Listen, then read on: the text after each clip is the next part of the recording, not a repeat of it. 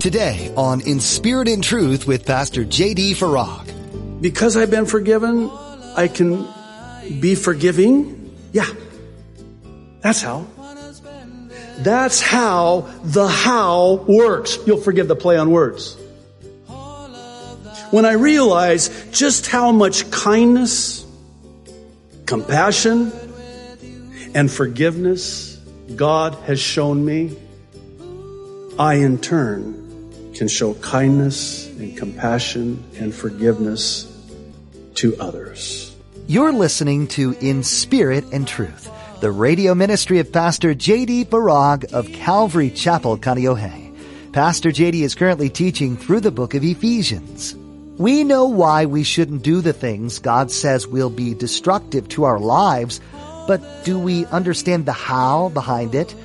Today, Pastor J.D. teaches that when we come to understand the depth of love and forgiveness God has shown us through Jesus, we can in turn demonstrate this to others through the power of the Holy Spirit.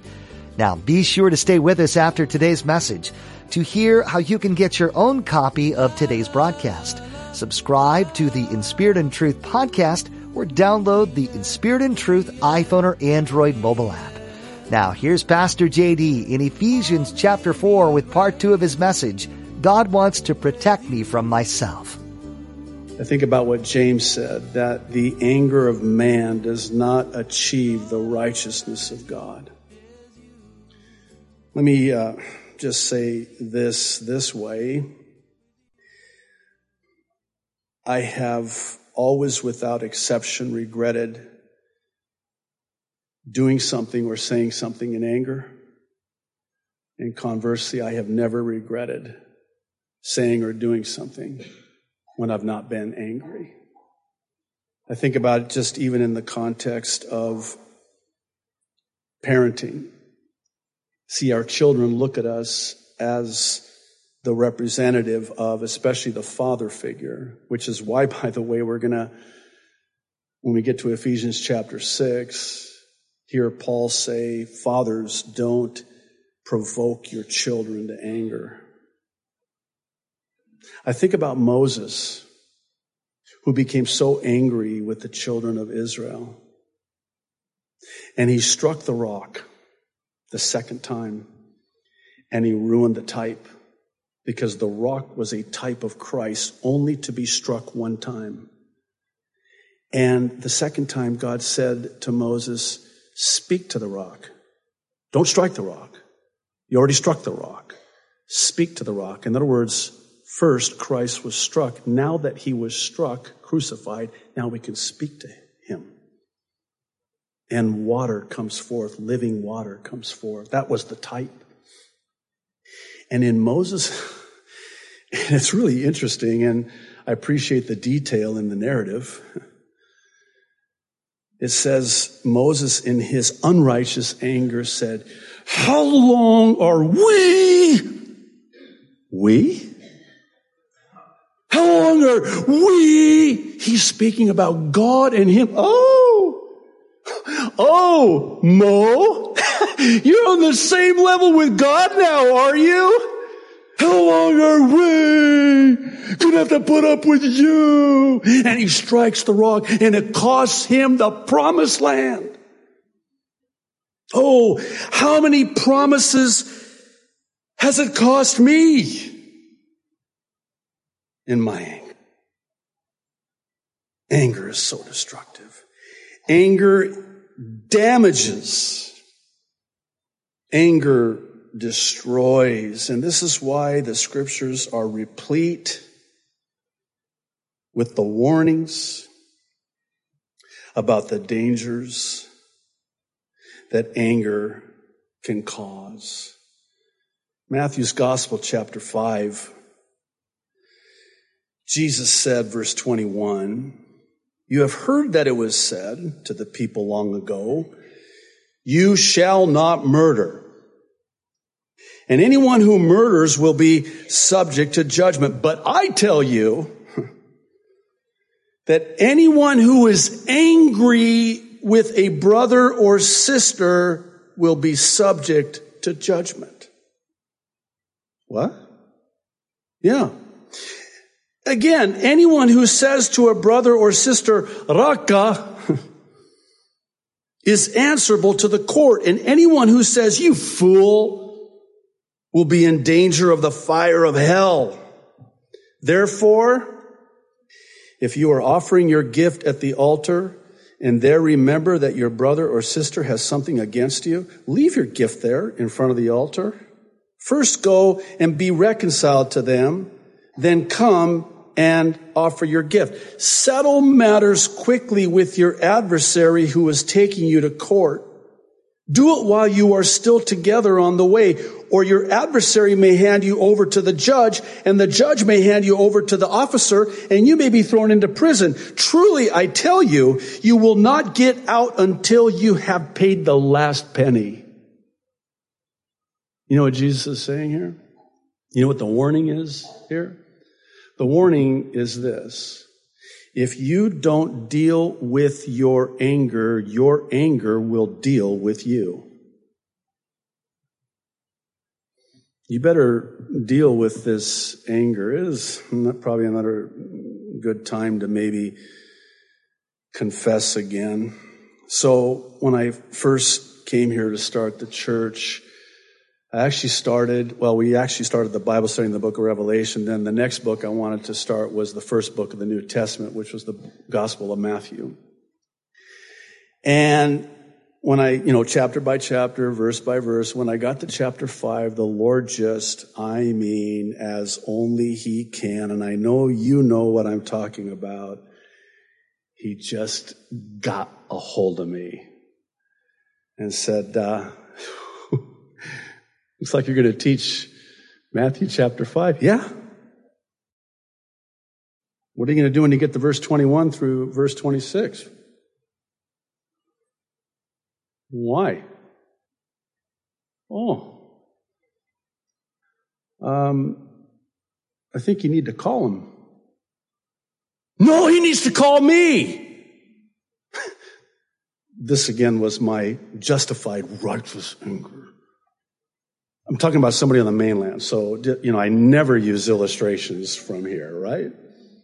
Now, there was a guy in my church on the mainland that I needed to call and settle this quickly, especially before I taught Matthew chapter 5. I had to take my gift of teaching and leave it at the altar and go settle this. And I had to ask for forgiveness. And He gave me forgiveness freely. And boy, I tell you, it was a very different sermon I preached that day in Matthew chapter 5 because I had done so.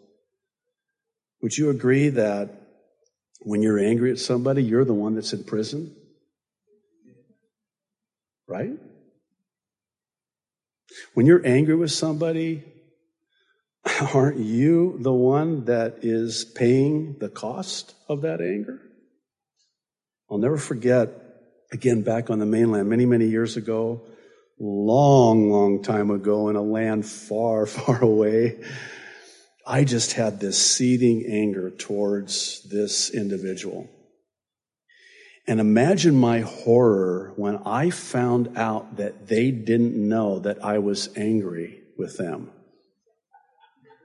That made me more angry. Are you kidding me? I've been sleepless at night. I've been stewing during the day. Just at the mention of your name, every time I saw you, is this a little bit uncomfortable for, come on. You know what I'm talking about, right? And then you find out they go, oh, you were mad at me? What? You didn't know that I was mad at you? That makes me even more mad. I was the one that it was killing. It was killing me. I mean, I don't know where we get off on thinking that when we're angry at somebody, boy, that's really getting to them. I'm angry with them. That's getting to, no. They probably have no idea. And it's getting to you. That's why you want to settle the matter quickly. Leave your gift of service at the altar. Whatever it is. And you go make that right. as quickly as you can before it costs you everything. Well, I truly believe, and this is in my own experience and relationship with the Lord, that unrighteous anger is the catalyst for the rest of the sins that Paul lists here. And I'll explain how I get there, and think this through with me. When I become angry with someone for this perceived injustice against me, I will then likely resort to stealing in order to get back at them. I think about the employer and the employee. It reminds me of something Oswald Chambers said. It's always stuck with me over the years. He said, it's not have I been defrauded, it's have I defrauded. Maybe better said this way, it's not have I been wronged, it's have I wronged. Boy, that changes the complexion of it, doesn't it? So anger can be a catalyst for stealing from somebody in order to get back at them. So too is this true with how I talk about them, unwholesome talk, how I slander them, how I curse them, and in my rage and bitterness towards them, start fighting with them. You would think this would be bad enough, right? And it's all because of anger. It leads to all of the above, if you please. And you would think, again, that this would be bad enough, but it's even worse than that. How so? Well, in addition to being destructive to us and those around us, more importantly, it grieves God. It grieves the heart of God. Let me see if I can put this into perspective. Think about how grieved you are as a parent when your children are angry and fighting with each other. Doesn't that just break your heart? How much more our Heavenly Father, when we as brothers and sisters in Christ are angry with each other and fight and slander each other. Let me put it another way. Think about this. How hurt are you when someone hurts one of your children? I'll never forget, a number of years ago, my daughter comes home from school, which is why we're homeschooling her now. She said, "Baba, this boy was mean to me." "Oh? Yeah. You know what he said to me?" And then she repeated what he said to her.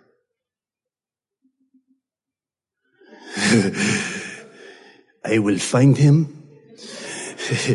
He is in grave danger." Again, righteous anger. No? Well, that's my child. That's my daughter. That's my son. You don't do that to them. That's righteous anger on the part of our Heavenly Father. That's what it's like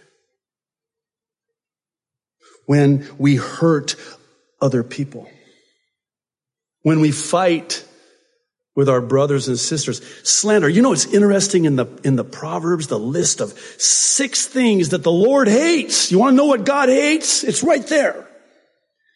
But the 7th is even an abomination to him. You know what that 7th one is? Spreading discord amongst the brethren. You know what that means? That means slandering, gossiping, fighting, divisions amongst the church of Jesus Christ. It grieves the Holy Spirit of God. This is what I love about the Word of God and the God of the Word. God never leaves us to ourselves, and I praise God for this. He enables us by the power of the Holy Spirit to change and to overcome. And I want to speak very clearly and concisely, if you'll just give me your attention as we close. This is what's known as the how of the Holy Spirit of God, empowering us to do the what of the Holy Word of God. Maybe something on that list really struck a chord with you today. Truth be known, your life is riddled with anger and bitterness and all of these things. How is it possible to overcome? How do you put off this and then put on Christ as a new creation in Christ? Well, when we fully understand the why, and I think we addressed that pretty clearly here, right? This is why it's so destructive. Well, that's what motivates us to want the how. And we have the how in the last verse. This is how. Husband, wife, in your anger towards each other, letting the sun go down on your anger, your bitterness, your slander, your resentment. This is how. And it's very simple, very powerful. It's in verse 32. Can I just read it real quick? What are you going to say? No? I'm going to read it. Be kind and compassionate to one another. And here it is. Listen. Forgiving each other just as in Christ God forgave you. What? Wait, so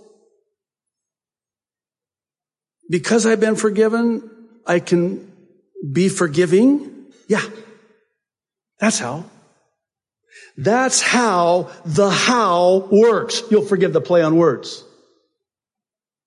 When I realize just how much kindness, compassion, and forgiveness God has shown me, I in turn can show kindness and compassion and forgiveness to others. This is what the Savior taught the disciples when he taught them to pray in what we affectionately call the Lord's Prayer, which is actually not the Lord's Prayer. The Lord's Prayer is in John chapter 17. But he taught them to pray this way. Forgive us of our trespasses as we forgive those who trespass against us. In other words, we forgive others because we are forgiven. You know how much God's forgiven you of? And you're withholding forgiveness from somebody else? How kind has God been to you? How long-suffering has God been with you? How patient has God been with you? I'll speak for myself.